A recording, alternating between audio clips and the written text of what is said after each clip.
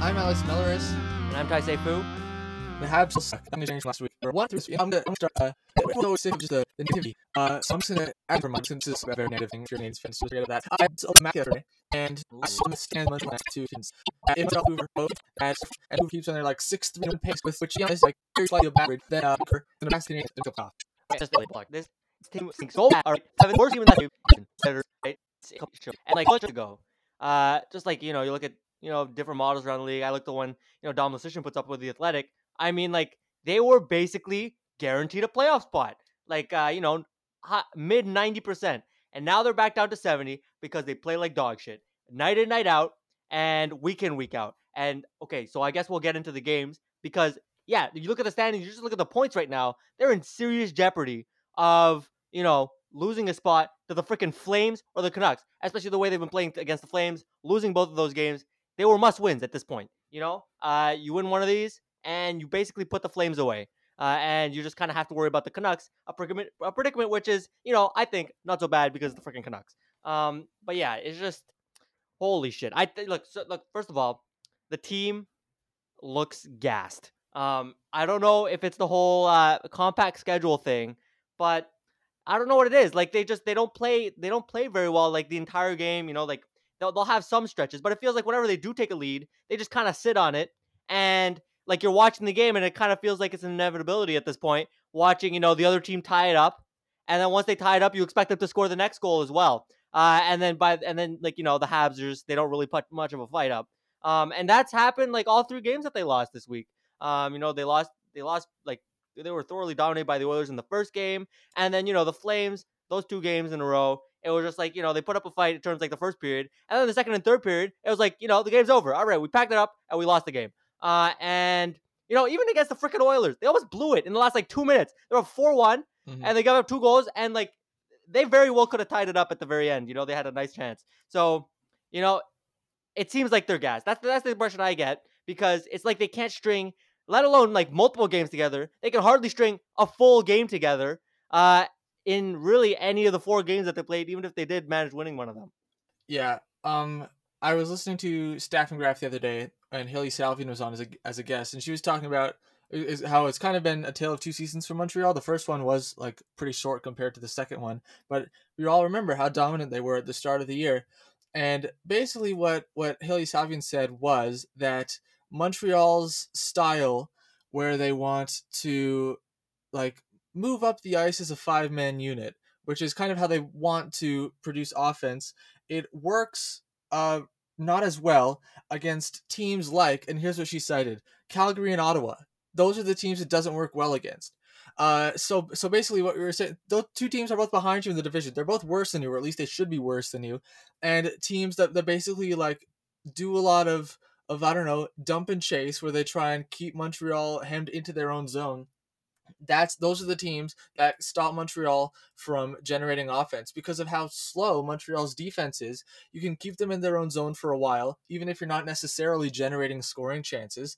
They get tired, and then they need to go for a line change, and then they don't generate any offense. So it does come back to the awful construction of this defense and how it is not offensively built whatsoever. And that's the main problem with this team that we're gonna come back. That's the main reason why they're failing. And really, when it comes down to it, not just why they sometimes have defensive lapses, but why they don't produce much offense either. In the past several games, I'm gonna count back how many goals they've scored: 2, 2, 4, 1, 0, 2, 1, 4, 0, 2, 2, and that's dating all the way back to April 7th. Right. So, I mean, those are just horrendous numbers. And if you score like that, you can't possibly expect to win, let alone, keep a steady hold on your playoff spot. At this point, I just looked. Their goal differential has finally hit the negatives. It took a while, but it's finally there at -1 on the season. We did it, boys. Yeah. So, yeah, it's just, yeah, you're right. It's the defense. The defense, it is so awful at this point. And it's not just that. It's like they're not even playing the good ones. The ones who are able to freaking move the puck. I mean, like Brett Kulak is out here getting healthy scratched. We've talked about Victor Mete getting, that was last week's thing, big long rant. But still, the point stands. I mean, everybody who can move the puck, it seems, on this defense, all right, if you're not Jeff Petrie, who, yeah, as we've talked about recently, hasn't been playing well himself, apparently you don't get playing time. Instead, you have to be big, sandpaper, gritty, and that absolutely, and there's no variety. They're all the same. They're all the freaking same, and that leaves you vulnerable to teams like the Sens and the Flames, who when they bring that playing style, which doesn't mash well with the Habs, well, you can't really adapt because all your players stink, and they're slow, and they're all the same. They can't adapt at all. The team, Ducharme doesn't really have much to play with if all his players, all his defensemen are all slow, and all they can do is be big and hit. So yeah, it's the defense is just it's complete. It's like a what's the word? It's like a solid block. It's unmovable. You can't change it, and there's no sort of versatility whatsoever with this team. And you play teams like the Senators and the Flames, who supposedly have significantly less talent than you. And I mean, losing record against the Senators over the course of the season. What more do I need to say? Yeah, I think it's a bad sign when I go into every game expecting them to lose. Very reminiscent of some past seasons we've had in recent memory, especially that 17-18 season where they finished, I believe, third or fourth last in the NHL. And not only that, every single time the game starts, I kind of am a little bit surprised to see that it starts 0-0. Like I start every game feeling like they're already losing. Which is I don't know if that's some sort of psychology thing or whatever, but honestly, every time in terms of that defense, the past week or so, when I've been trying to think like, oh, how would I try to structure this with the defenseman that they have right now? I start putting Victor Mete in there, and then have to readjust as I remember he's no longer with us. He's not dead, of course. He's just with the Ottawa Senators. But You might as well be. but wow, all right. Something hit me about the defense yesterday that I never really realized. And I think you know this, but it's gonna blow your mind when I say it out loud. That Ben Sherratt plus Joel Edmondson is a higher cap hit than any one of our forwards. Oh my god. $7 million Well, of the cap on Sherratt plus Joel Edmondson. yeah. So is this a good segue into how Bergevin has completely bungled the cap situation? I think it is. Yeah, it Because could be. yeah. So I've talked about how this team lacks a superstar, and yeah, it's tough to get a superstar in this league, but the you need one basically at this point. And the Habs have completely been able to acquire one, sure, but that's one thing. But that to completely blow it, all this money on the defenseman, on not very good defensemen, what kind of player could you get for $7 million? I'm sure it's a hell of a lot better than these two scrubs taking up two spots in your roster who are slow as hell in Sherrod and Edmondson. And yeah, that is kind of a mind-blowing stat. These two human traffic cones, all right, just taking up $7 million of your cap, more than any forward. That's completely baffling. And yeah, it just goes to show how this team is poorly constructed, and all this depth. And you know what? We'll get into this depth because the Habs haven't been able to use this depth because they've been handcuffed because of the way Bergevin has completely botched the basically the little bottom six tinkering aspect of this thing. Now they can't do anything, and now a team that's built on depth has practically none at all. Yeah.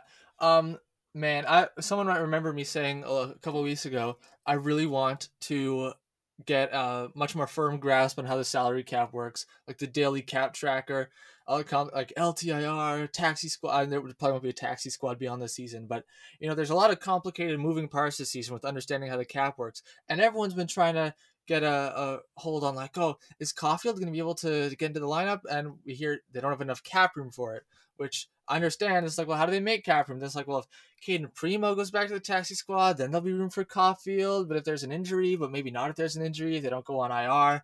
And I want to be able to do those calculations by myself and actually be able to learn things and actually be able to explain things. But either way, what I have gathered from this is that Jake Evans, who was a great forward line center for a big chunk of the season. And okay, this kind of is a little bit of a sidetrack. He's better than Eric Staal. I would say Eric Staal is kind of in a disappointment, and I would prefer, honestly, waive Eric Staal, put Jake Evans back in the lineup. I don't care. Eric Staal has not been very impressive to me despite those 2 goals in however many games he's played. But anyway, the point is that if it's a tight squeeze to get Jake Evans off the taxi squad and into your lineup, if you needed to have like what was it, 3 injuries, and then like you're still playing 11 forwards, 7 defensemen. I don't know if you saw. Eric Gustafson was listed as a left winger by the Canadians' Twitter account last night. It ended up it was only to fit it into that graphic, but like the fact that we weren't even surprised by that, like it might be trying Eric Gustafson as left wing, probably a bad sign. And basically, so acquiring these guys like Stahl, John Merrill, Eric Gustafson, on paper, sure, it's nice to add to your playoff push, but then when you're so tight against the cap that basically your big strength, which has been forward depth, you can't really use in order to shuffle guys in and out of the lineup, get guys like Stahl or Corey Perry, or even like rotate out Lehkonen and Byron. You can't get them any rest because you're too close to the cap. Maybe it wasn't worth getting John Merrill after all to, I don't know, shore up the defense and then knock Brett Kulak out of the lineup. Yeah, absolutely. And, the cap is just one part of it, right? Because it's because of the cap right now that Cole Caulfield is just floundering, basically as a practice squad body, as he's not able to, they're not sending him down to Laval. He's just staying with the team, and they're unable to get him on. Like, something to do with, like, because they have Primo up, and then also, Carey Price is injured. Like, it's a whole thing, right? And that's absolutely on Bergevin. But another part that he's completely botched with his whole, roster tinkering aspect, and it's the reason, I think it's the main reason why they actually can't call up Evans. I don't think it's actually because of the cap. It's mainly because they're out of call-ups. Because after the trade deadline, there's only so many, injury related emergency call-ups you can have. All right, you're allowed 4, and the Habs have already used 3, and they used all 3 of them on the first day after the trade deadline. Which is an incredible lack of foresight. What they did was, the Habs have been doing a whole bunch of like paper transactions, right? To save cap, but for some reason they decided to carry that over to use 75% of their trade deadline call-ups and only leave 1 for the rest of the season. And so what they did was, on right after that trade deadline, they called up Romanov, Byron, and Xavier frickin' Ouellet. And just like that, you only have one call up left that's not injury related. So now that's what we're talking about in terms of like waiting for an injury if you want to play Jake Evans, because he's right now in the minors and they can't call him up to the taxi squad, or maybe they basically can't bring him up to the AHL team, because if not, they wouldn't have any call ups left for the rest of the year. So yeah, and that completely handcuffs them because, as we said, this team is built on depth. Because, it's one thing, you can't get a superstar. You might as well find something that you're good at. And, for Bergevin, that was depth. But you can't even play half your guys. Like, that's the thing. You could put Eric Stahl on waivers for all you want. Not only is he not going to do that because, the optics, but also, like, calling up Evans would use up your last call-up for the rest of the year.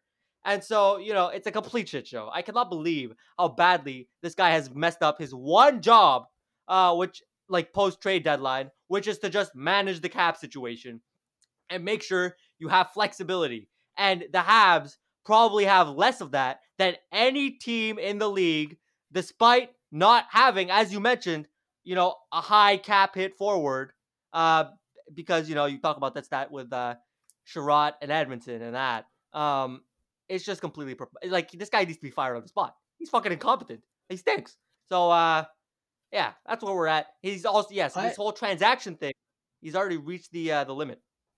Almost. I had never heard of that call-up limit after the trade deadline rule.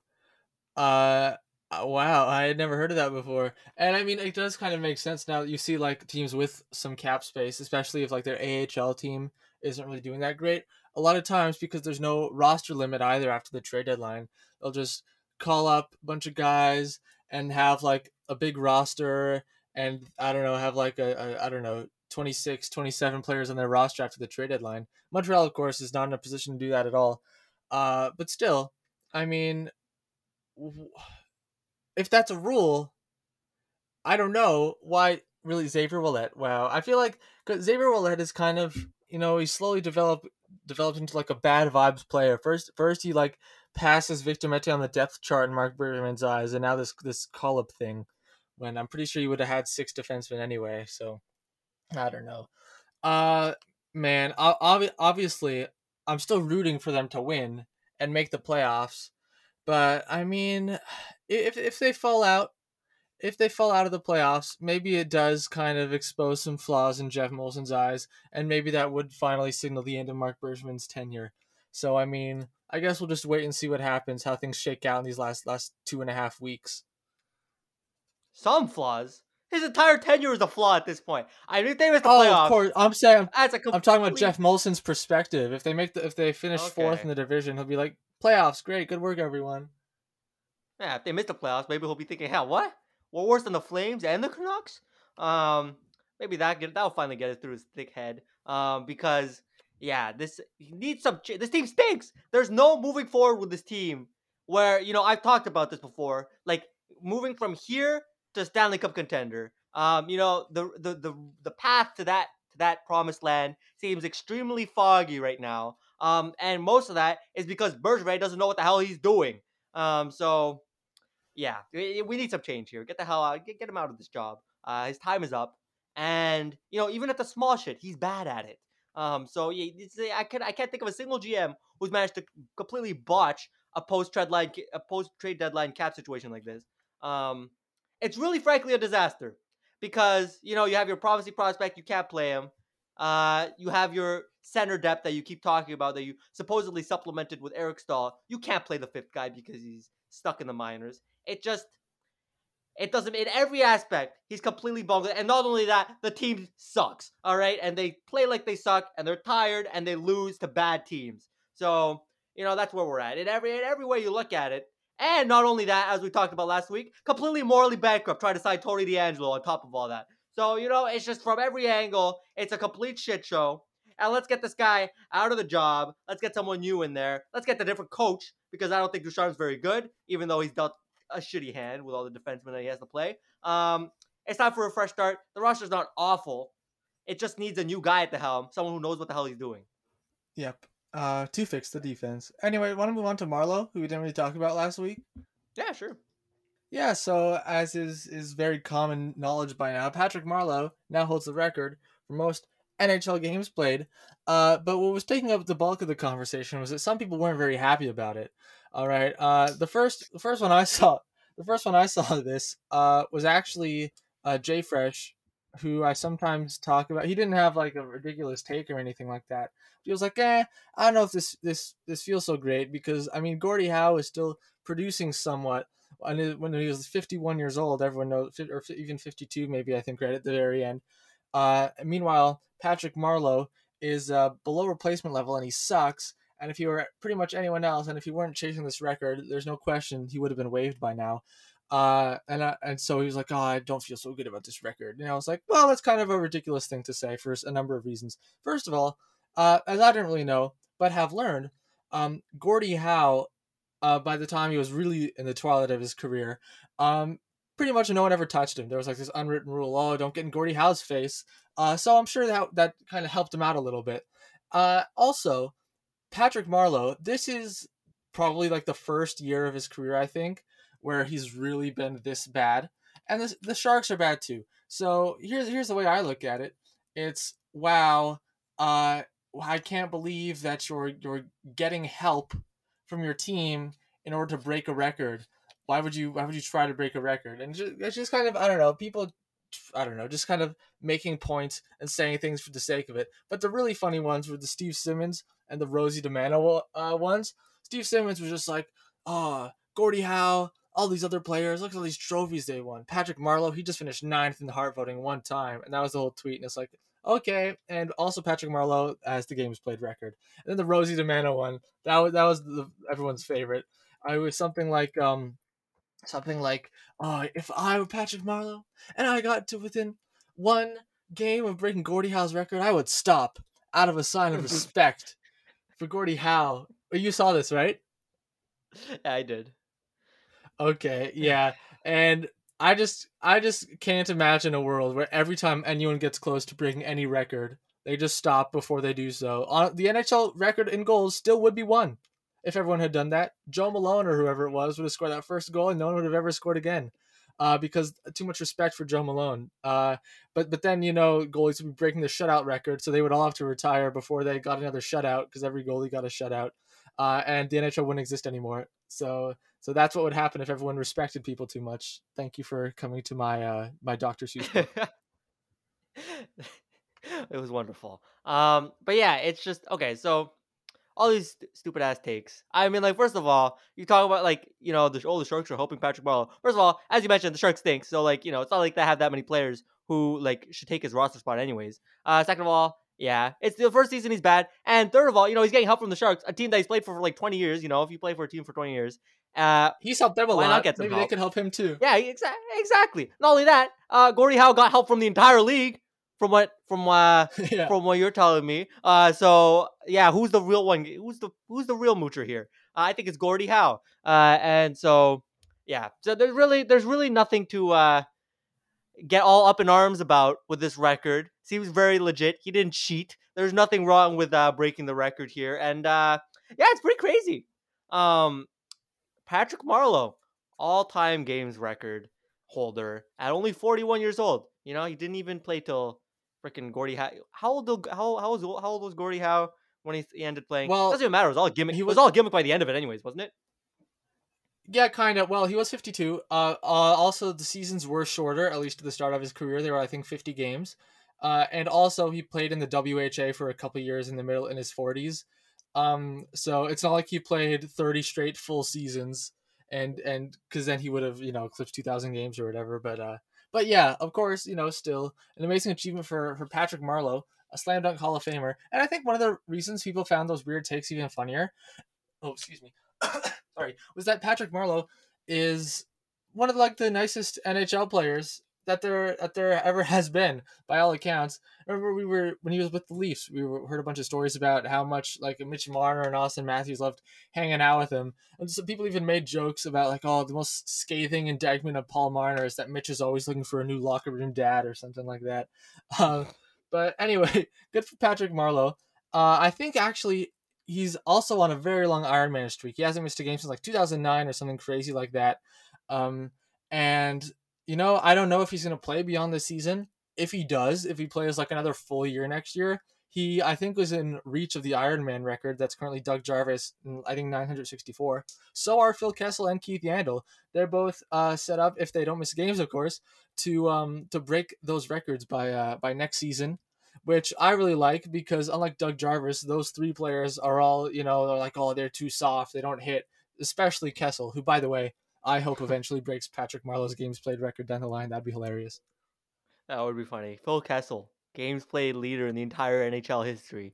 I'm living to see that. But yeah, in terms of the future, I mean, like, why the hell not? I mean, the Sharks stink, as I've said, and they can absolutely use sure, why not? Like, roll them out for an entire season, call it a farewell tour, in front of the fans. Hopefully, if they can, if COVID can kind of calm down before the start of next season, and you pay them league min, like they are right now, and I don't know. I think it could be fun. And then everybody would be up in arms about all these games shouldn't count toward the record. He stinks. And I don't know. I think it would make, you know what? It would make the Sharks somewhat, it would put the Sharks in the headlines for once next season. Something that I don't think they'd be able to accomplish otherwise. So yeah, from the Sharks, why the hell not? You pay $700,000, you get your team name in the headlines a few times, and it's a lot of fun. Not only that, like teams are always talking about like the importance of like veteran leadership or something. Who has more veteran leadership than Patrick Marleau? Especially Literally nobody. Probably gonna. Yeah, literally no one. He's played the most games. And so they're probably going to want to be starting to, pump some more young blood into their team. Having Patrick Marleau around is probably extremely valuable for them. And you know what? Like a front office, an NHL front office probably puts even more weight onto that than even I do saying this right here. Like, some rookie, you see Patrick Marleau, all-time games played record, going to make the Hall of Fame, and he's your teammate. That probably does help out. And apparently it had helped out with Matthews, Marner, Nylander, etc. in Toronto. And I don't see why we wouldn't do the same thing in San Jose, or even more so because Patrick Marleau is like an icon of the San Jose Sharks organization. The only problem is San Jose doesn't really have that many great prospects that might be close to making the NHL, but I'm sure they're seeing what they can do about that. Yeah, and all the more reason they don't have the prospects, all the more reason to give Marleau some playing time, right? There we go. Yeah, or exactly. if they just gave him He's 30 not taking seconds time night, away from it'd be really funny. It'd be really funny if they just had him like every game they have him as like the 12th guy, and they give him a couple minutes a night, and he just like stacks up the Iron Man record like that. He goes out for a leisurely stroll out on the ice, comes around, dumps the puck in, gets off the ice. That's another one for Patty Marleau on top of his game played record. Just pad his stats a bit. Why I mean, not? okay, that might be a bit much, especially because that really does seem like oh yeah, we're not even a hockey team. We're just a Patrick Marleau circus, making the tour of the United States. So I don't think they're gonna go quite that far, but maybe he sticks around. Aren't the Sharks already doing that at this point? Aren't the Yeah, the but Sharks they already aren't gonna make the playoffs this year. Next year, they'll probably start out wanting to make the playoffs. Will they? No, but they'll want to try. Okay, we'll see. But I hold hope for the Patty Marleau Circus Sharks coming to an arena near you. Okay, so what else do we have? Lehner. All right. So we saw Robin Lehner come out with, I think it was it a statement at first? In an interview that he gave, and then he like backed it up in a press conference. Basically, yeah, go ahead. So basically, what I'm pretty sure happened. I think this was after a game, in a press conference, interview situation that's been over Zoom lately. For I think about 11 minutes, he just did like a stream of consciousness about the NHL's handling of COVID and how the protocols are going to change or not change after players get their vaccines, which some of them already have started to get their vaccines. And what everyone clung on to was that he said that it's been like a prison, and then people got mad. Oh, that's very insensitive to say it's like a prison. He was like, sorry for calling it a prison. But you know what? I think that we shouldn't focus too much on that minor slip up in terms of what he, small choices of words, and we should focus on his bigger point, which I think he was pretty much absolutely correct to complain about. So basically, the NHL, according to Robin Lehner, had laid out, here's how the very strict protocols, are going to change after you get your vaccine. It's going to open up a bit. You're going to be able to see people more. That's kind of how you would expect the protocols to change. And for Robin Lehner, who even mentioned that he has bipolar disorder, he also, I believe, had substance abuse issues in the past. Being alone for, a year is very bad for your mental health, which is true for anyone, but especially for someone like Robin Lehner. And the NHL apparently backtracked on those promises and said, oh yeah, actually we're not going to open up those protocols until everyone in the NHL has the vaccine, because we don't want there to be a competitive advantage for anyone who can, leave their house or leave their hotel room or something like that. And here's the thing. The NHL, a lot of people are speculating, they didn't promise those protocol changes. It was more like, here are some things we're considering doing eventually. And Robin Lehner, since the NHL are, a bunch of lawyers, they don't commit to making any changes. And then now they're like, oh yeah, those things we said we might do, we're not going to do them. And Robin Lehner somewhat got duped. But here's the thing, I don't blame him, because that's a scummy thing to do for the NHL. Not that we've come to expect anything more than that. And even if they don't end up coming around, if the NHL doesn't end up coming around and they do say everyone's got to stay in these strict protocols till everyone's vaccinated for competitive balance, that would suck. That would not be the right thing to do. Even if it would give teams a competitive edge to, be able to leave their hotel room and see some family members, this is very much, what this reminds me of? Those people that are like, oh, I had to pay my student loans, so everyone else should have to pay their student loans too. It's like, okay, if some teams are vaccinated and they can live, a happier life, why should we restrict them just because some other teams can't? And to be honest, competitive balance is such a non-thing to be worried about in this situation. Like, really, you're going to make people's entire lives miserable that don't have to be, just so, I don't know, everyone playing in the Stanley Cup playoffs can be sad at the same time. Really, that's what we're going for? Good luck with that. Yeah, and I think Lehner summed it up pretty nicely in one of his quotes. It was basically like, the NHL is really prioritizing, quote, irrelevant things like a competitive edge over the human being, right? And I think that's a great quote. I think it basically sums it up. And, this is an attitude that the NHL has had, basically throughout this pandemic now, in terms of handling. We talked about the bubble. They promised a bunch of stuff. And from all reports, especially in, I think it was the Western bubble, they really didn't deliver. And yeah, it's just like this league is, I don't know, it really doesn't give the impression that it's that concerned about the well being of its players. And, it's really chasing that TV money, which frankly it always has. But it sucks to see because yeah, you talk about like competitive edge. Who the hell cares? These are it's like it's the same thing with like these COVID protocols. Like prioritize the safety and the well being of these players as people before the game of hockey. Like even as fans, as much as we love watching the games and all that, like you know, it's much more important to like have your conscience at peace while you're freaking watching the thing, so you don't feel guilty over the fact that we're talking about the mistreatment of workers here. So yeah, it sucks to see, but when has the NHL ever gone kind of like done this kind of good thing for his players? It never really has, and so Mm-hmm. this is much of the same if you ask me. Yeah. So you go back to the bubble, and throughout the season, really, honestly, with his handling of the pandemic and the different outbreaks, and then down to this. Just when you thought maybe the protocols relaxed because everybody's people are getting vaccinated, they're like, we're gonna wait till everybody's vaccinated, so there's no competitive edge. Like honestly, who gives a fuck about competitive edge? Because especially considering that like none of the playoff races are that particularly interesting, anyways. But that's besides the point. Um, it just it's all very it's not a good look. It sucks. Yeah, it does suck. Should we hard pivot over to teams clinching playoff spots now? We can make the COVID turn instead and stick on some more sadder news.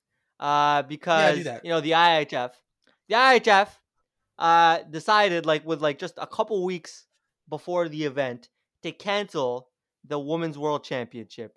Because I think it was the Nova Scotian government who ordered them because they're seeing some outbreaks or something like that and increasing cases. So they decided to scrap the thing.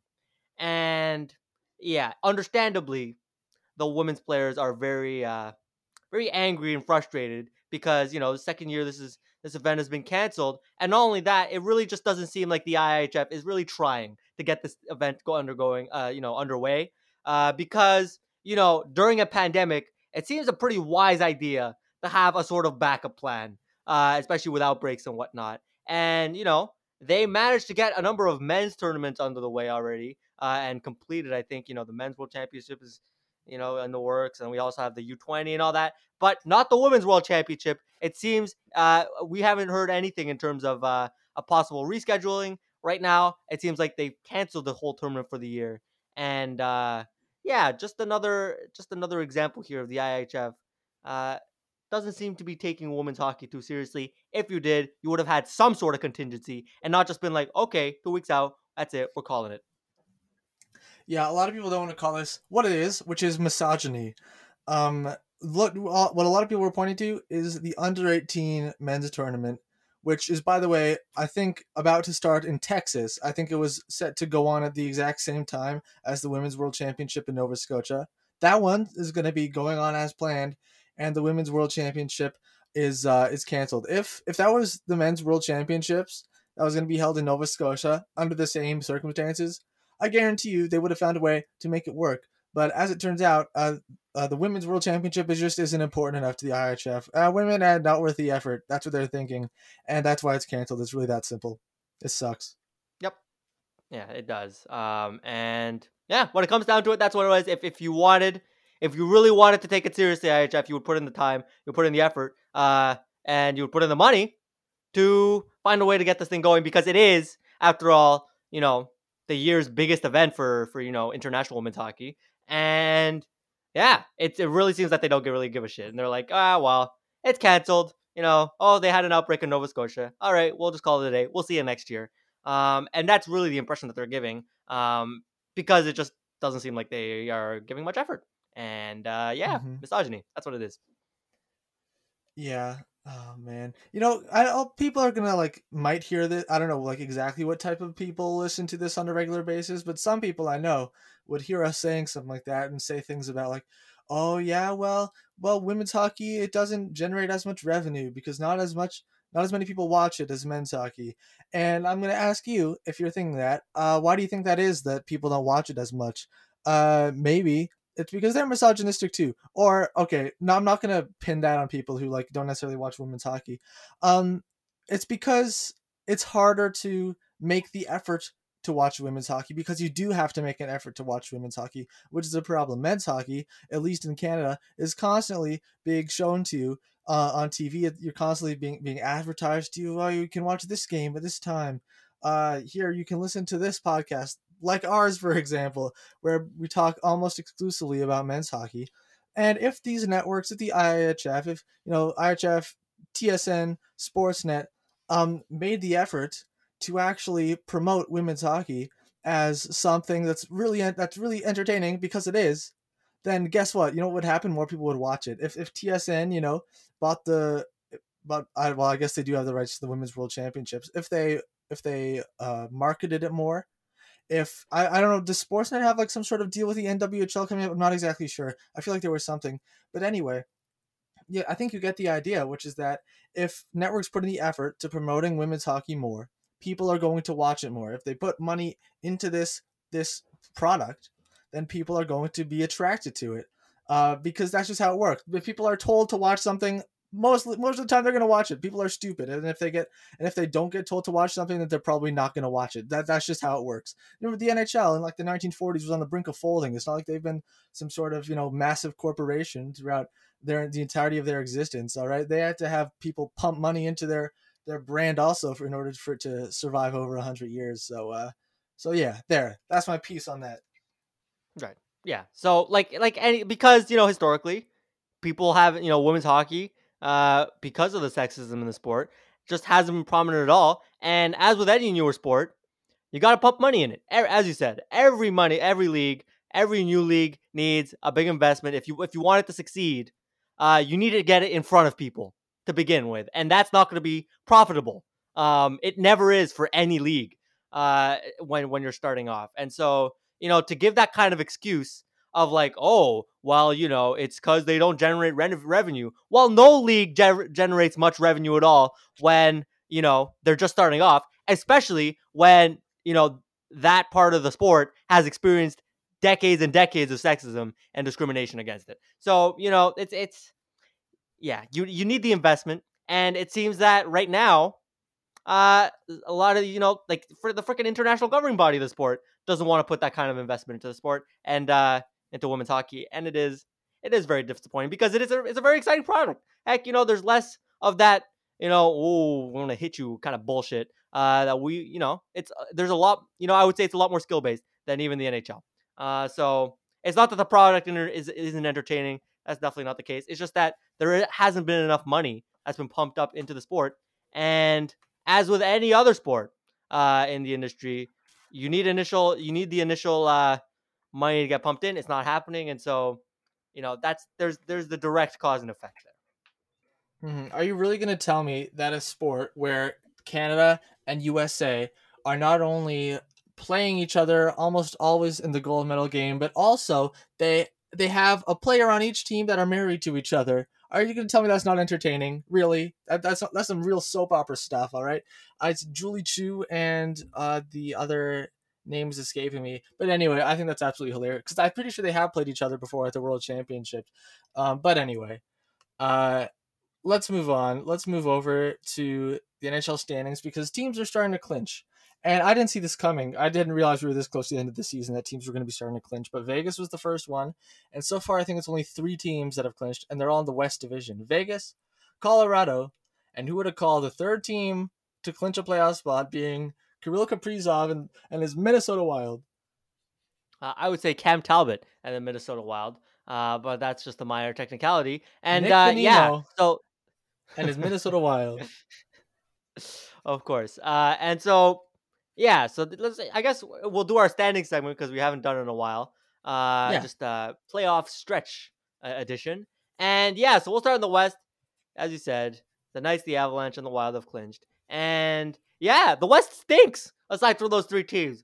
All five of them, from the Coyotes to, somewhat surprisingly, the Blues, and then obviously all three California teams at the bottom there. Uh, they're not good at all. And if you look at literally in their last 10 games, none of them have been above 500. Most of them have only had 3 wins, and they're all 3-7. And so in terms of entertainment value, this division doesn't offer much. And whoever gets the 4th place spot, whether it's, the freaking Coyotes of all the unentertaining teams that there could possibly be that make the playoffs, the Coyotes or the Blues, they're just fighting for the right to get completely pummeled by whoever it is between the Avalanche and the Golden Knights, or maybe even the Wild, who take that top seed. I'm kind of torn on who I'm rooting for between Arizona and St. Louis, because it looks like one of them will get those last 2 spots. I think the numbers are in St. Louis's favor. On one hand, with the Coyotes, Yep. it would be so nice for their fans who've had to, suffer for so long, especially through all that, OEL stuff and the Mitch Miller shit that happened. Like, for them to finally, see a somewhat successful team and that they make the playoffs, not that they're any good, that would be nice for them. On the other hand, for the people who actually run that team, I don't wish them any sort of success. So, in that sense, kind of torn there. But yeah, that's honestly not to take anything away from the Wild, but the reason they did clinch so early is because the teams that are chasing them are like almost 20 points back. So, yeah, but you know what? I'll give credit to the Wild. They're a fucking good team now. They hold their own against the Knights and the Avalanche. It's definitely not a big gap between, them and the 2 teams above them. They're a genuinely good team. This is not, the mediocre Wild of the past literally 20 years. It's a good team. It's a damn good team, And, whoever it is they face in the first round, I think they'll give them a solid run for their money because, they play a really good system. It's always been like that with the Wild. They have a nice defensive system. They have a great goaltending tandem. Honestly, Kapanen has been great on top of Talbot. And, Kirill Kaprizov. What more is there to say? Calder lock. And yeah, it's just, it's more. I think it's more than the 5 teams below them stink, because like even if it was like a quote unquote normal season with your regular division alignments, I think they still would have made this step forward. It's legitimately a very good team, and they've taken significant steps forward, not just because of the strength of the division, although can't deny that helped. But yeah, and as for who I pick to make it to the next round, as much as I feel bad for the 6 Coyotes fans that there are, I can't bear cheering for them. Not only because they're not exciting, but also because, as you said, their management is a bunch of morons who, don't know how to run a franchise and are morally bankrupt, drafting an idiot like and a racist like Mitch Miller. And so, yeah, I'm gonna have to take the Blues, as much as it pains, because I don't like the Blues much either. With their clown as their goaltender. But it is what it is, and they're just gonna be swept in. They'll be swept in the first round of the playoffs, anyways. So yeah, that's where we stand. I'm cheering for the Blues for that final spot. At least the Blues have Marco Scandella. Can cheer for him. Sure. Fun friend of ours. Not really a friend, but you met him once when you were a small child. Anyway, let's move over to the Central Division, where I think some other teams are very close to clinching a playoff spot. Carolina, I think, is pretty much just like 1 win away, something like that. Florida, Tampa Bay, not that far behind. Similar to the West here, there is a race for the last spot. Nashville is 2 points ahead of Dallas, and Dallas has 2 games in hand. Chicago kind of has an outside chance, but is not looking too good for them. It's really between Nashville and Dallas there. Yeah. So, I think this is the most interesting race.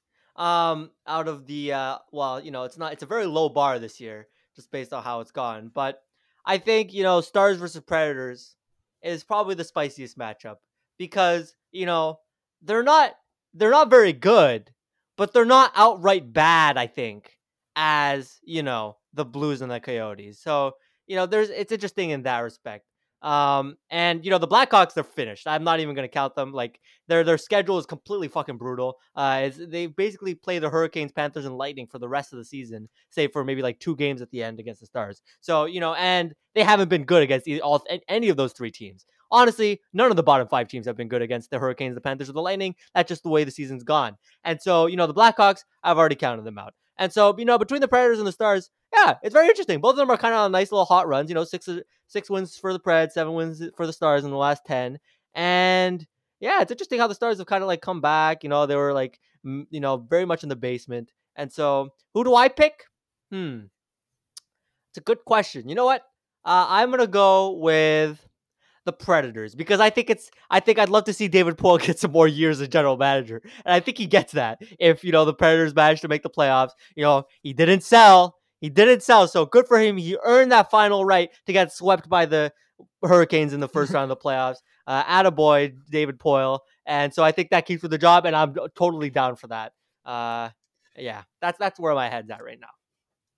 The interesting thing with Nashville, I think, is, I kind of hope they miss. I think I'm going to be rooting for Dallas. I hope Wow. Nashville misses because they had a golden opportunity at this deadline to sell some really high value pieces, like Ekholm. There's even some Ryan Ellis rumors. They probably weren't going to trade Forsberg, but man, they would have gotten such a haul if they traded Philip Forsberg. Are you kidding me?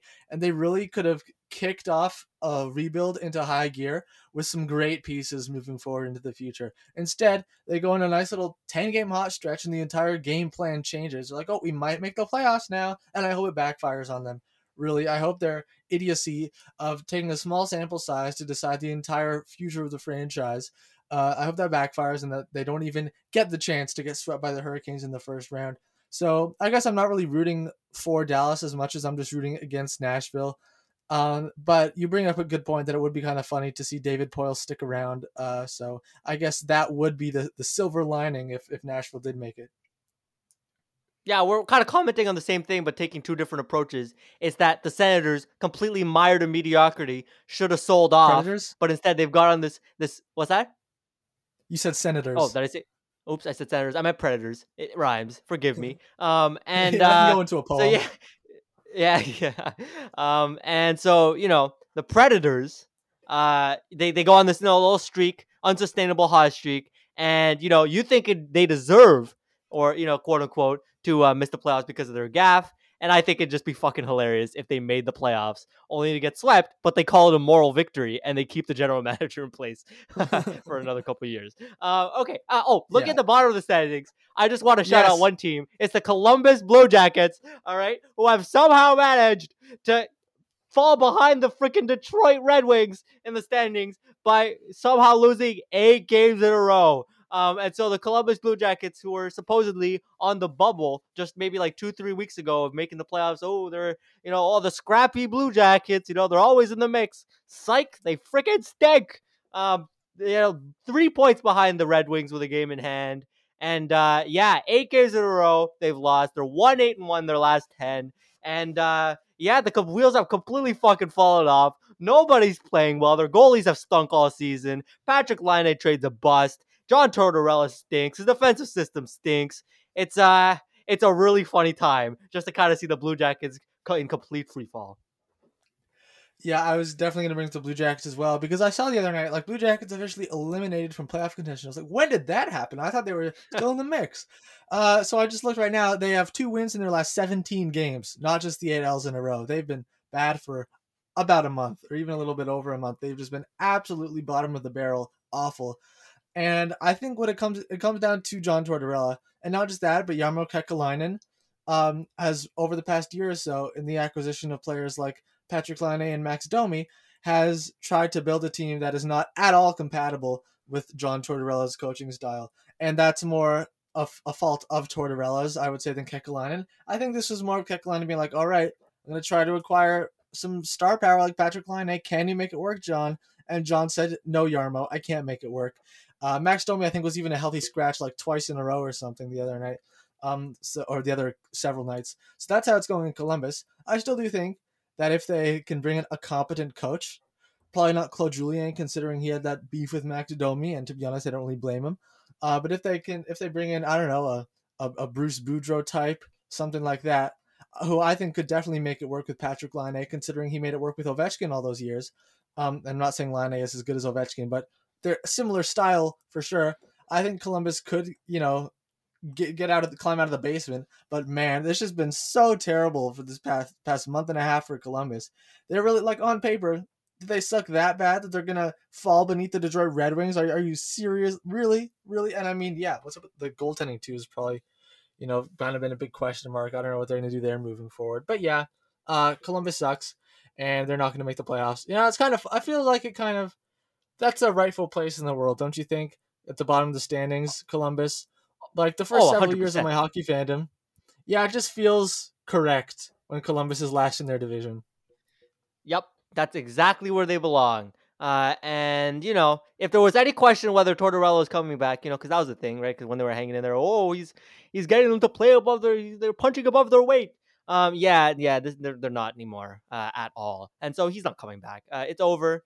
Yarmor should have fucking chucked him into the ocean a while ago because, as we said, this kind of feels like vindication, for because we talked about how Tortorella, for all the talk, his defensive system's good. Yeah, he drives away star players, and so maybe you can get some you can maybe put them in that fourth playoff spot, and sure, there's value in that. But when it comes down to it, if you drive away star players, it's not happening.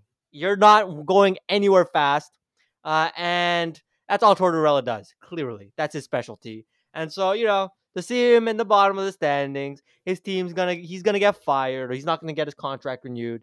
It's nice to see because he's also an asshole. And also, yeah, good for Jarmo. He really he got all those assets back, and I can compliment on that. If not for not firing Tortorella soon enough, getting all those first round picks, hats off to him. I guess he recognized that this team is a complete fucking tire fire. I have a hot take. I guess this is also kind of a segue over to the East Division. My hot take is Buffalo's gonna hire John Tortorella in the offseason. Wow. Yeah, there we go. There it is.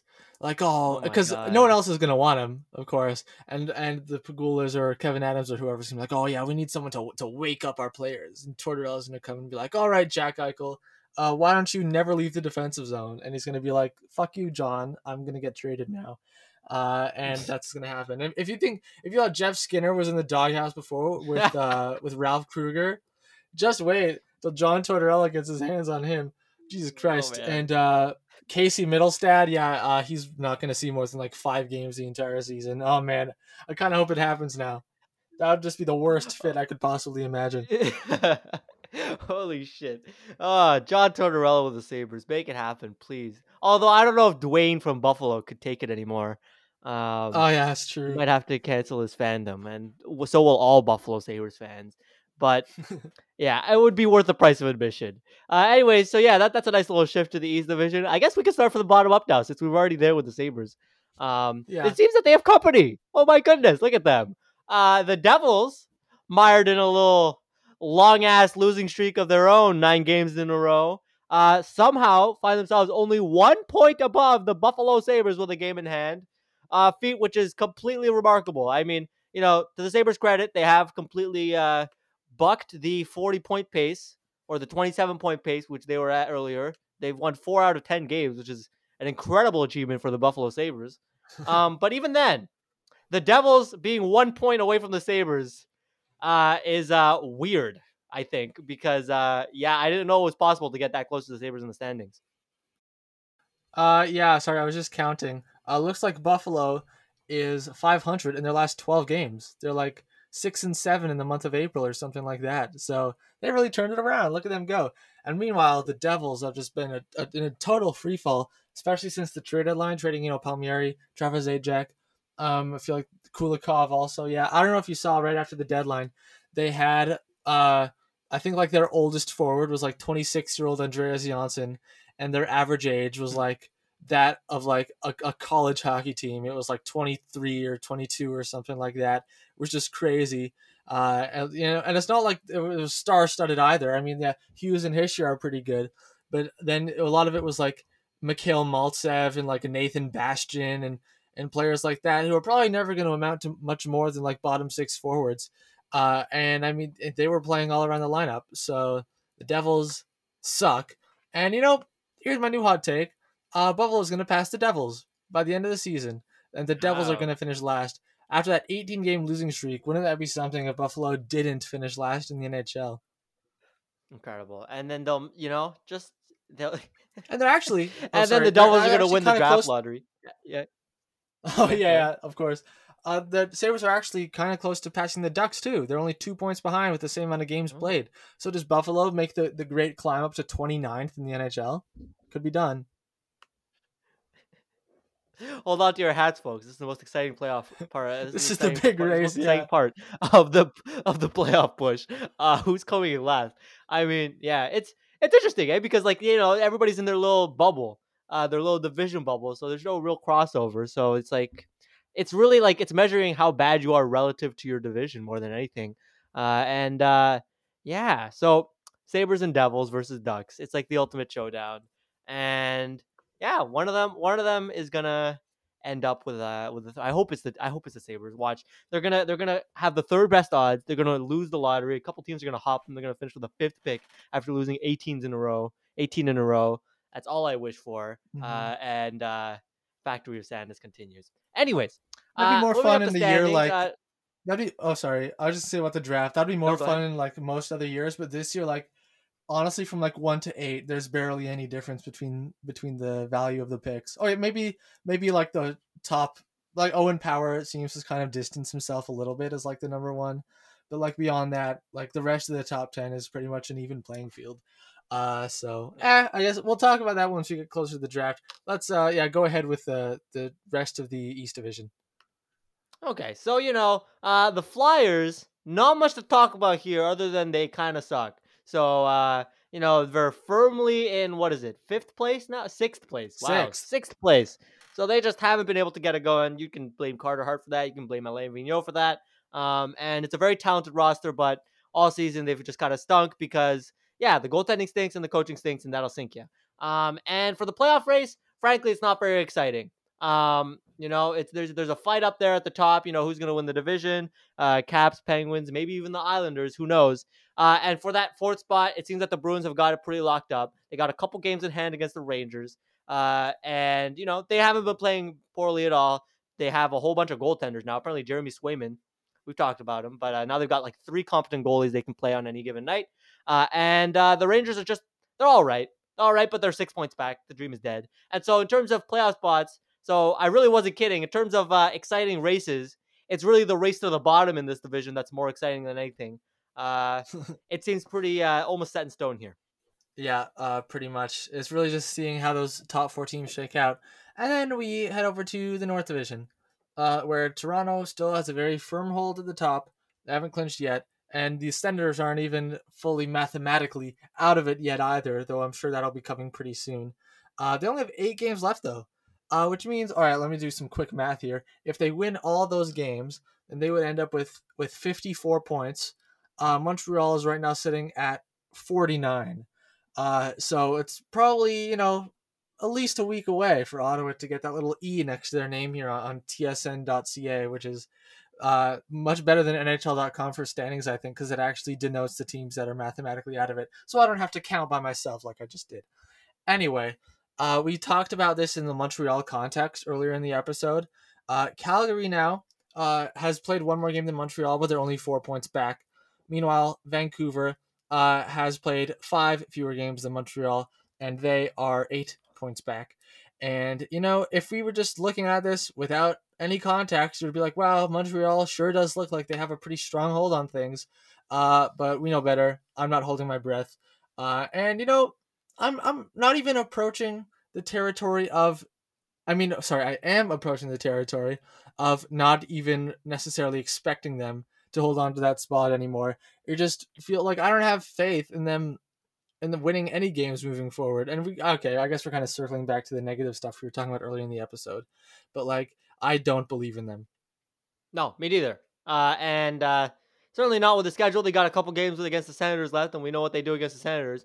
So I mean, I understand mathematically, what is it, 70-something% chance to make the playoffs, and in any given year, you'd be like, oh, that's pretty good. But as you said, I have absolutely no faith in this team, who, as I've said, they are so gassed, and they also suck. And the roster the depth is not there anymore because of how their cap crunch and the roster limitations and all that. So at this point, I would not be surprised at all. I would be sad, and I would be quite pissed if they missed the playoffs, but I wouldn't be surprised at this point.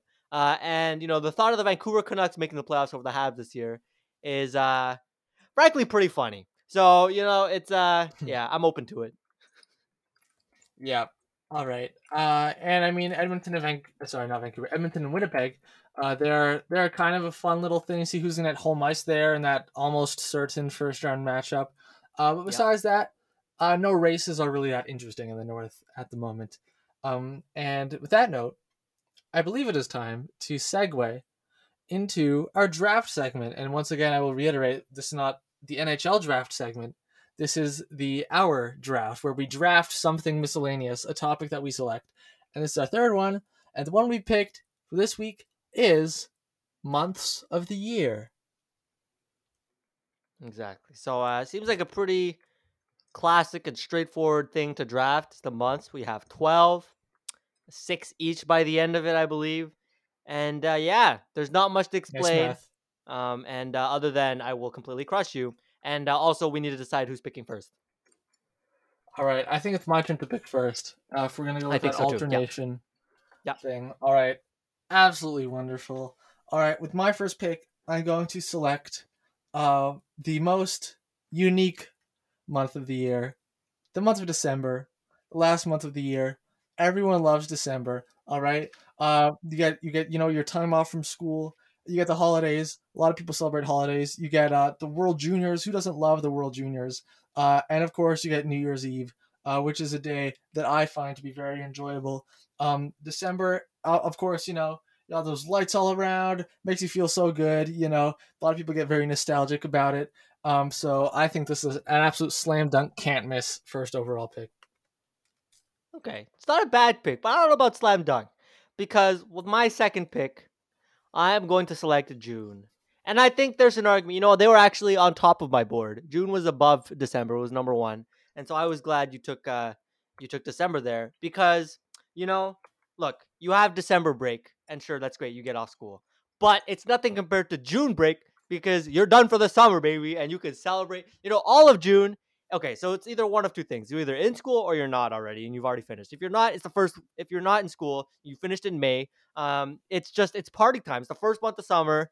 You're completely burnt out, and you're just having a ball, and it's just party all day, every day. And if you're like, in high school or elementary school or some shit, and you finish like deep June, well, all of June, it's like everybody knows what's coming. You're counting down the days. Everybody's having fun, especially if you're on your road to graduation, and the teachers are relaxed. It's such a good time in June, June for the school year, always year after year. Very fond memories for me in June. Not only that, we also have the Stanley Cup Finals. Very not to be forgotten. Just way better than the World Juniors, I'll say, because you get the Stanley Cup at the end. Not only that, the Wow. weather is the best of the year.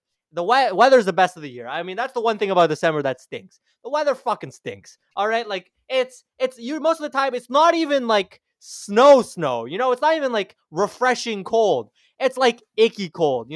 And we're talking about like slush and like who knows what's going on, especially with global warming. It's like sometimes it's above freezing and it's like, it's wet and gross everywhere. You can't wear shoes, but you don't really want to wear winter boots either because there's not much snow on the ground and it's also cold and it's not a great time. Also, mind you, the days are the shortest you'll ever see in the year if you live in up here in the That's where the northern lights are hemisphere. at. I believe that's how it works. Yeah, but like, you know what's my favorite light? The sun. All right. And so, with December, it's just like, it makes you sad. And sad stands for seasonal affective disorder or something like that. Or, Okay. I don't know. Please, All right, I don't okay, know what my that turn. stands for, but it's the one where you're sad My during the winter. turn. My And turn. June, nobody has that. Nobody has that. It's the summer. The long days are the longest. The sun goes down at like 9 o'clock. You can party until then if there's no curfew. And so, hell yeah, June, Okay. number one overall pick, if you ask me. All right. All right, June is definitely a very nice month. But there's a Thank you. reason I didn't pick it first, and that's because June and the month I'm about to pick are extremely similar and essentially the same to pretty much everyone, and that's why I'm picking May. Wrong. With this next pick. What? And here's what. All right, May. All right. First of all, the vast majority of our audience, or at least somewhat the majority, and including both of us, we're both in CJEP. We're about to be finished, and then we're going to be in university. And everything you said about June, about like school either already being done for the entire month or starting to wind down. That's exactly true for us about May. All right, and CJEP, we both end around the beginning of May. At least I do, actually. I'm not sure if I totally remember your schedule. Around the beginning of May. So in May, it's like, all right, school's about to finish, and then party time. Vacation is starting, and for many universities, it ends in April.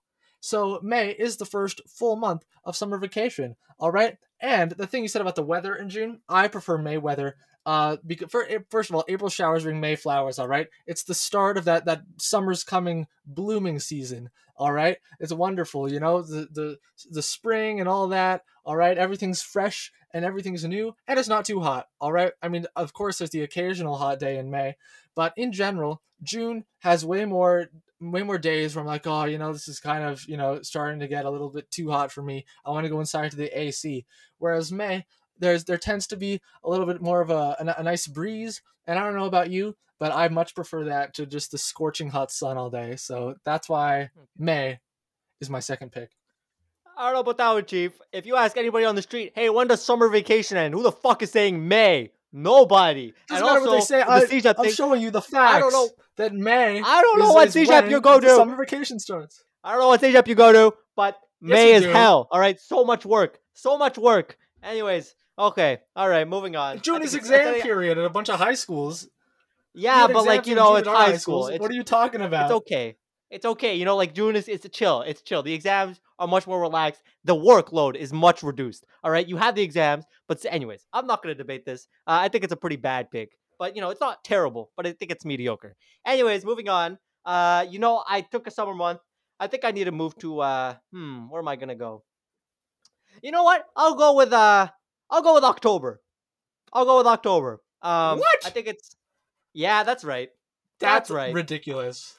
No, it's not. It's actually perfect. Now, listen to me. What are you talking First about? of all, October? You have Halloween. All right, Halloween, very underrated holiday. Who likes Halloween?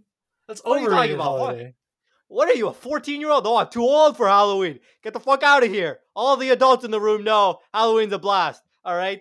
You have an excuse to eat a bunch of candy. All right? It's a good time. And, you know, costumes and all that. Everybody loves it. And also, you know, October, it's nice. It's not too cold. It's not November cold. So, you know, realistically, it's like, what do they call it? Sweater weather. And then it's very nice outside. You have the colors. It's like orange. It's a whole thing, you know, and it's nice. It's very nice. October's a very nice month. And there's almost never any snow. It's just, you know, it's not very rainy particularly here. And so you just kind of like, it's a nice month. It's a nice month, man. You know, you're like kind of settling into things. There's lots of sports going on, you know, hockey starting. There's football starting, and it's just, it's a good time. You know, October, you have your like season ending barbecue or whatever. It's a good time. October. Wow. October, it doesn't suck, but fourth overall, that's kind of crazy, especially when you have July still available, which is exactly what I'm going to pick. My God. I think, I can't believe that you would head over to the fall before you finish drafting these summer vacation months. Everyone knows that summer vacation is the best time of year because we don't have school. It's really that simple. Not to mention, in July, we got free agent frenzy, all right? Everyone loves that, especially, you know, the people listening to this podcast probably, you know, exciting stuff, all right? And you hang out with friends, you know, you got Canada Day, you can have those fun parties or whatever. July, it's open to just do whatever you want. And October, you're talking about all these like specific things about like, oh yeah, football season's starting, hockey season's starting. You know, hockey season goes on for a long time, all right? July, summer vacation is short. And to have an entire month that is not bound by restrictions is absolutely wonderful and an absolute steal here at fifth overall. All right. Questionable. You know, even October, if you're talking about school, it's pretty relaxed in October. It's really November, December where it wraps up. But, you know, that's besides the point. July's a nice pick. I'm not going to knock on it too hard. It's all right. It's a summer month. I agree. Okay. Next off, the question is, do I finish the summer month? So I go with August. But I'm going to say no. You know what? I'm good on the summer months. I get June. I get a stud at number 1. And it's over. So I'm going to go with January. All right. Quality winter month. I mean, New Year's Day. It starts off on the best fucking possible note. All right. January 1st, every single year is New Year's Day. And like that's always a good time. You know, I argue that New Year's Day is better than New Year's Eve because you wake up and it's like fresh year. You got a whole year ahead of you, all 365 days. You know, it's good. It's a good time. And yeah, New Year's Day just has a nice, has a nice vibe to it. You got to get used to like, writing the correct year. Like, oh, it's already 2021. What the hell do you know? That's cool. And besides that, January is where it starts getting, as I kind of alluded to it when I was like roasting December, is it gets refreshingly cold. Okay, December, all right, and to a certain and more November actually.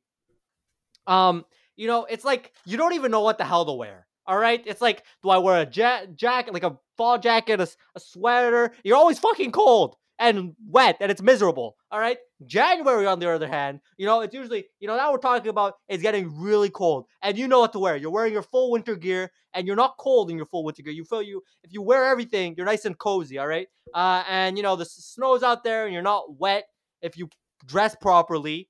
The air is dry. I like the dry air of the winter. It's like, minty. And then you can go skating outside. You can't fucking go skating in December. It's fucking melting half the time. And so it's a good time. January, I'd argue, is definitely it's up there in terms of winter month. I think it's on par with December. So I'm getting serious value here in the third round. Just to be clear, in your defense of your pick of January, you're saying it's going to be extremely cold no matter what? Did I hear that correctly? Basically, yes. That is absolutely ridiculous. All right, January is nowhere close to December, and there are many reasons why that is. All right, first of all, January, outrageous. It's not refreshingly cold. I don't even know what that means. It's bitter cold. I do know what refreshingly cold means. Refreshingly cold, that's what it tends to be in like November and December. All right, what? or when it's a hot day. And you get into the pool, that can be refreshingly cold. The month of January is bitter cold, all right? That can be painful, all right? People can get frostbitten. Also, the main thing I want to bring up... Not if you dress properly. That's the whole point. Okay. The main thing I brought up with that January pick... Okay, before I get to that, putting on, your heavy coat and your mittens and all that stuff, dressing warmly in January is such a hassle. I hate it so much. No one likes to do that. I don't know why you would bring that up as like, oh, yeah, I love to put on all my clunky winter clothes, my heavy winter boots, and then fling my snow everywhere when I get indoors and step on the puddle in my wet sock. Oh yeah, I love it so much. No one likes to do that. But the main thing I was going to bring up, you do that in December. You do that in December. What are you talking about? You're completely doing that in December too. It's just you're a bit more miserable. Who's miserable in December? Here's the thing. Everybody knows this, that seasonal depression hits an all-time high every year in January. That's the pattern because, people, they have a good time in December, they're enjoying the holidays, the lights are out. Then for many people, it all kind of ends after New Year's, and it still gets dark very early, but the difference is everyone's got their lights away, so it's just dark, and people are sad, and they don't have, in many cases, anything to look forward to in the month of January. So honestly, I'm shocked that you would pick this in the first half of the draft. Really, January being a top half month. That's honestly crazy talk. And I'm saying this as someone who I think of myself as liking January more than most people because I like the World Juniors. My birthday is in January, and still I'm saying these things about it in terms of definitely being in the lower half of months. So I think that was an absolutely ridiculous pick, and it pales in comparison to the month I'm going to take next, which is April. Everyone loves April. All right, find someone who doesn't like April. You can't do it, especially if we're going to talk about hockey. In typical years, that's when the playoffs start. And the first round of the NHL playoffs is an absolutely super fun time. You're talking about the start of the regular season as a reason to pick October. That's like 5% as fun as the start of the playoffs. All right, with the 8 rounds going on at the same time. All right. And here's also the same month when winter is really coming to an end. And, you start to get that nice rain smell that everybody loves. Everyone loves that rain smell. And, we're starting to approach the end of the school year. And that feeling of anticipation, I would say, for summer vacation is nearly as good as actually being in summer vacation itself. So April is really just good vibes all around. Yeah, I don't know about that one. Okay, I'll make my pick first. So what do we have left? On the board, we have February, March, August, September, October. Oh, no, I picked October, November. So 5 months left. Okay, Yeah, I think there's a pretty clear cut clubhouse winner here. It's August. You get a nice summer month, and although there is a bit of school dread, that is a knock against October. The weather's wonderful, and August. it's still summer. What the hell do I need to say? And it's certainly better than the other months. I'll put it there. Great pick. Yeah, the thing that I think about August that makes it decidedly worse than the other summer months is not just that dread of going back to school, but also the fact that you do go back to school sometimes for like 30% of the month, like, or even more than that sometimes. Like August 20th, schools start sometimes. It's like, oh, this is supposed to be a summer month. So I mean, fourth Wait a round, it's all second. right. Wait, wait a second. I never said it was better than July. I never said it was better than June. I said it's better than what's left, and you cannot possibly argue that. And also, mind you, I don't know who has a massive workload in fucking August. The answer is nobody. All right, you go in, you go to school, and like they give you, hey, here's a bunch of questions on the stuff you've already learned last year. Except I'm teaching it to you again, so it's even easier. So you know what? August school is honestly the best school. And that's saying something. So No, let's calm it down here on the August hate. All right. Okay, maybe not the best school, but it's definitely best. It's like it's maybe second best to the end of the semester. So I August is a I'm good actually being time, fully and the summer sincere. month.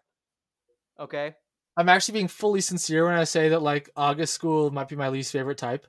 Um, Okay. because that first day, I tend to just not like first days of school, especially as much as I used to, because it's like, oh man, summer really is over, and also there's like new classes, new teachers. It's like you got to be on edge a little bit. You haven't fallen into your routine yet. It's like, oh man, kind of not so sure footy. So there we go. That's another knock against August for you, but it's time for I don't know me about that one. All right. to make my Go ahead. fifth pick. And I'm gonna go with a month that is clearly better than all the ones here, and that is March. All right, March. First of all, it's super fun to make jokes about on like when's the best time to march in March, dumb shit like that, and also the fact that every single day in March is a sentence. March 1st, March 2nd, March 3rd, March 4th, March 5th. It's really really funny, and also being in March, it's fun. All right, you got March break or spring break, as you might call it in some parts of the world. Who doesn't love that? All right, March Madness. I know you're a big fan of that. Taisei, in the sports world, a lot of people really enjoy it. And I have April on my team as well, which is the end of March Madness. And I think I don't think it's the end of winter. It is when winter ends. And no one likes winter. And if winter ends in the month, then that must be a good sign. All right. Well, first of all, I would like to point out that March is actually on the very bottom of my draft board. This was an undraftable month. 12th place was not going to draft them because March is a terrible month. Really, it's concerning that your first selling point is, oh, I can make bad jokes about it and make a sentence out of the name. That's completely that's a terrible selling point. And if that's the most fun you can get out of March, Almost as that bad means you're as not it's getting really bitter any cold fun. the whole time.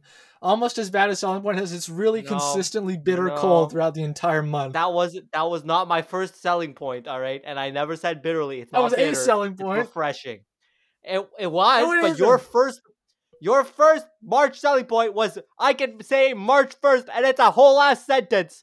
All right, and Isn't that's that funny amazing? on March 1st. It's not funny on March 2nd anymore. All right, so your selling point is I a thought March phenomenon that 2nd, lasts on March one 2nd day. is funny. All right. A And it has phenomenon. decreasing value. By the time, I don't know if you have any friends by the time March 31st rolls around, if that's all you're talking about all March. And frankly, there is nothing else to talk Guys, about in March. So maybe that is what you talk about. what do you mean there's nothing to talk It's a about in terrible month. March? Like St. Patrick's March Day, Madness. you got March break, you got March Ah, Madness. who's You got who's so fucking much. talking about St. Patrick's Day? What the hell are you talking about? I last time I checked, I don't remember the last time I had any sort of conversation about St. Patrick's Day before you talked about it just now. And March Madness grossly overrated. I don't know what you're talking about. I'm not a huge fan of March Madness. It's fun. It's fun. You have it's fun. It's cool. But football's done, and you're sad about football. Nothing's going on. And then March Madness, it's all right. But basketball's kind of boring if you ask me. All the fun is concentrated in like the last 5 minutes of the game. That's a hot take, I know, but that's I'm putting that out there in the world. And You know, there's just nothing going on in March. And also, it's a giant fraud, all right? You're talking about the end of winter, all right? Where I'm talking about all sorts of snow and misleading snow and puddles and snow. And it's like, you know, like, oh, you get a couple days, it's 10 degrees. And you're like, oh, that's cool. I haven't seen that in a while. And then the next day, they hit you with 5 centimeters of snow and you just want to cry. You just want to cry. And March just makes you sad. And it's too long. And March break is nice, but it's also too short. And it's just it's a whole ass bad experience. And so, you know, March, it's a big X on my draft board, and I think you reached with that one, drafting it at all. Okay, all right. Now down to I'm down to what? February, September, November. Yeah, I'm gonna go with September. I think it's by far the best month out of the three that are remaining. You know, it's not even close at this point. I mean, we're talking about fall. I've touted the benefits of October, while September is just like that, but even a bit warmer. So that's nice too. You know, you can walk around in your t-shirts and shorts if you're feeling like that's what you want to do, and it's still acceptable, and you won't catch hypothermia.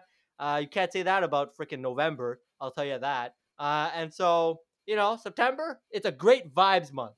You know, and it's the weather's nice, and you got some sports going on. You got the anticipation for some sports. It's nice. Let's go September.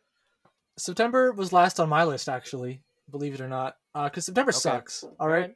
So first of all, That's you do hot have that take. warm weather, but when you contrast the warm weather with the fact that it's not summer vacation anymore, it feels like the warm weather's just kind of making fun of you. Like, haha, it's still summer, kind of, but you have to be in school for it. So there, that's why September sucks. And that's why I'm going to pick, with my last pick, a month with actually good vibes. November. All right, November. I held off on it for a What? long time. Here, Oh let me my tell you, I god. held off on it for a long time Atrocious because I knew you weren't gonna pick. like it, especially after you dunked on December. I was like, okay, there's no way he's ever taking November, and I was right. Let me tell you That's something. All correct. right. Here's the thing. Here's the thing with November. First of all, I think it's decisively better than February. So even if you don't like November that much, you'll agree at least that it's leaps and bounds out of February. I've had like one good February ever in my entire life. All right, February sucks. And here's the thing with November, is that everyone knows that December's coming.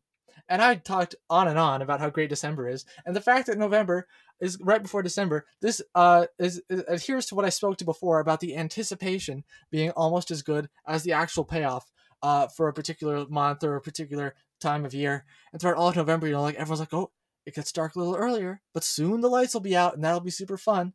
Oh, we're getting to the end of the semester and soon it'll be over. And you got this kind of like cool, like post Halloween, pre December atmosphere going on the whole time. It's like we're kind of in like, you know, ooh, the oh, what's the word I'm looking for when you're like in between two states, like Schrodinger's cat or something. It's a very unique and distinctive time of year. I'm a fan of November. Okay.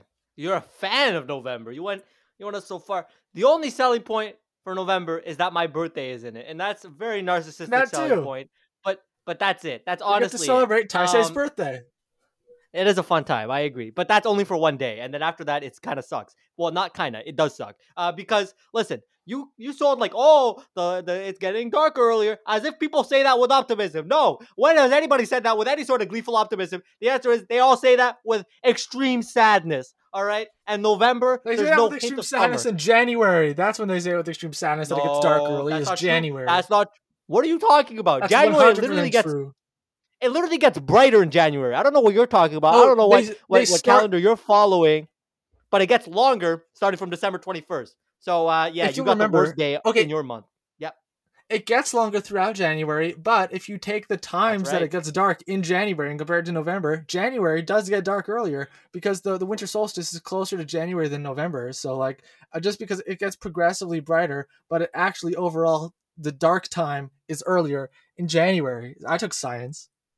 Okay, well, at least January has some redeeming qualities, something that November does not have. There's just nothing going on, frankly. And if your main selling point is anticipation for an event that happens at the end of the next month, that is outrageous. All right. And yeah, so really November is just Better than riding. your selling point I is don't like, know. oh, it's bitter cold. It's bitter cold in January. Isn't that great? I don't know what kind. I don't know if I've ever seen anything ride the coattails of something else as hard as November rides the coattails of December. And they're because it has nothing going on. Like, oh Well, my at least you God, guys like took hotels what of is there? something. January just What sucks do end I to look end. forward to in November? Like the leaves aren't even there anymore. They're all gone. They're all brown and dead, and they're not on the trees anymore. The trees are naked. It's terrible. It's terrible. In November, all right, it's just man, especially once you get to late November, it's like, oh, All right. why am I even Yeah, turning the calendar? why don't you All try to right. defend your Now, February pick then if all you right. hate First November of so all, much? Let's see if you can come up with yeah, anything. okay. All right. So, um, you know, February, it's not a great month, but it's certainly better than other months like November and March. Now, listen to me. All right. February, all right, while it may not be the most pleasant of months, neither is March or November. And at least, it ends quickly. And that's a good one. 28, it's quirky. And also, it changes. It changes every few years, leap years. Yeah, like, who talks about leap years? Lots of people talk about leap years. And it's like a fun, quirky thing. Like, 29 days, it's so funny. It's a prime number. And, like, it's a good time, like, talking about leap years, it's quality, and you don't have to just talk about it. You can talk about it at any time during the year. And when you do, you're just solely talking about February. Get some time in the sun, and aside from that, refreshingly cold. There's another selling point for February. It is still refreshingly cold. It is There's no bitter cold. ambiguity about it. It's refreshingly cold. I don't know what world you live in, but I go outside, I go to the park, I play some hockey, and the rink is frozen solid, very nice ice. That's February. You talk about March, the ice sucks in March, all right, without exception. And so February is like prime hockey season if you're going outside. And refreshingly cold. I'm sure people can relate if you don't, if you're not limited in brain capacity to conceptualize the thought of refreshingly cold. You can appreciate what it's like to, you're warm and cozy in your house. You step outside, you take a breath. It's nice and it's nice and dry. It's a good time, and it's still very much the winter. You have like the snow, but it's not like wet winter, like the stinky months of March and December.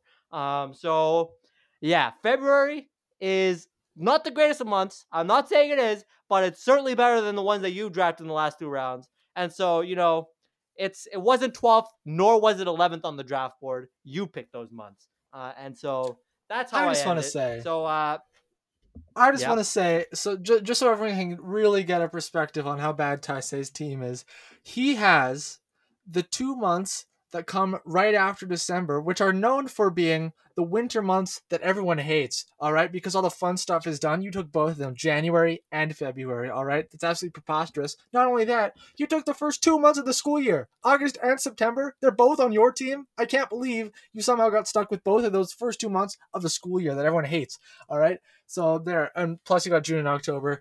October was an absolutely such a reach in the second round, and June. So I'll just read here. So Taisei's team got June, October, January, August, September, February. I've got December, May, July, April, March, November. I know exactly Terrible which draft. one emits 200 times better vibes than Taisei's, and it's mine. All right. Well, that's highly debatable. In fact, it's not even debatable. It's outrageous. It's the fallacy. And yeah, don't get your listeners, don't get your opinion clouded by this clown who talks about the benefits of fucking April. It's just or March. Oh my goodness. Can you imagine Yeah, if someone defends March? You can't trust their opinion. And so that's where we're at. So March being the worst month of the year. I trust our listeners not to get clouded by you talking about January being refreshingly cold. Anyone who's lived through one January knows that refreshing is the exact opposite of what January is. I don't know what you're talking about. Like, you can have all sorts of refreshing winter sports in January that you cannot play in March. What kind of sports is anybody playing in March?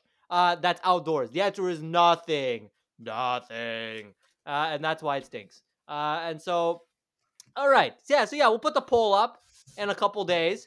We'll see how the viewers think. I fully expect to win this one, like I've won all the other ones. Because, draft guru that I am. And yeah, just see that it's just all around quality on my end, and it's all around reaches, especially near the bottom. Holy Christ. On the other team. So yeah, that's where we're at. Honestly, I think December is just decisively so much better than the other months that even if I had a bad That's rest of the draft, which I outrageous. clearly Oh my didn't, I God. clearly didn't. I clearly nailed every single other pick too. Even if I had a bad draft after December, I still might have won just because of how great December is. So there, that's a good final piece. Please vote for my team because that's the right thing to do. Thank you very much for listening to this week's episode of Fusion and Hockey Podcast. We'll be back next week. It will be May. Maybe Montreal will go 1-3 this week again. Who knows? Or maybe they'll go 3-1. Wouldn't that be kind of surprising? You can follow this podcast on Instagram, Fusion and Hockey Podcast. You can follow us on Twitter as well. And you can send this podcast to all your hockey liking friends if you would like to.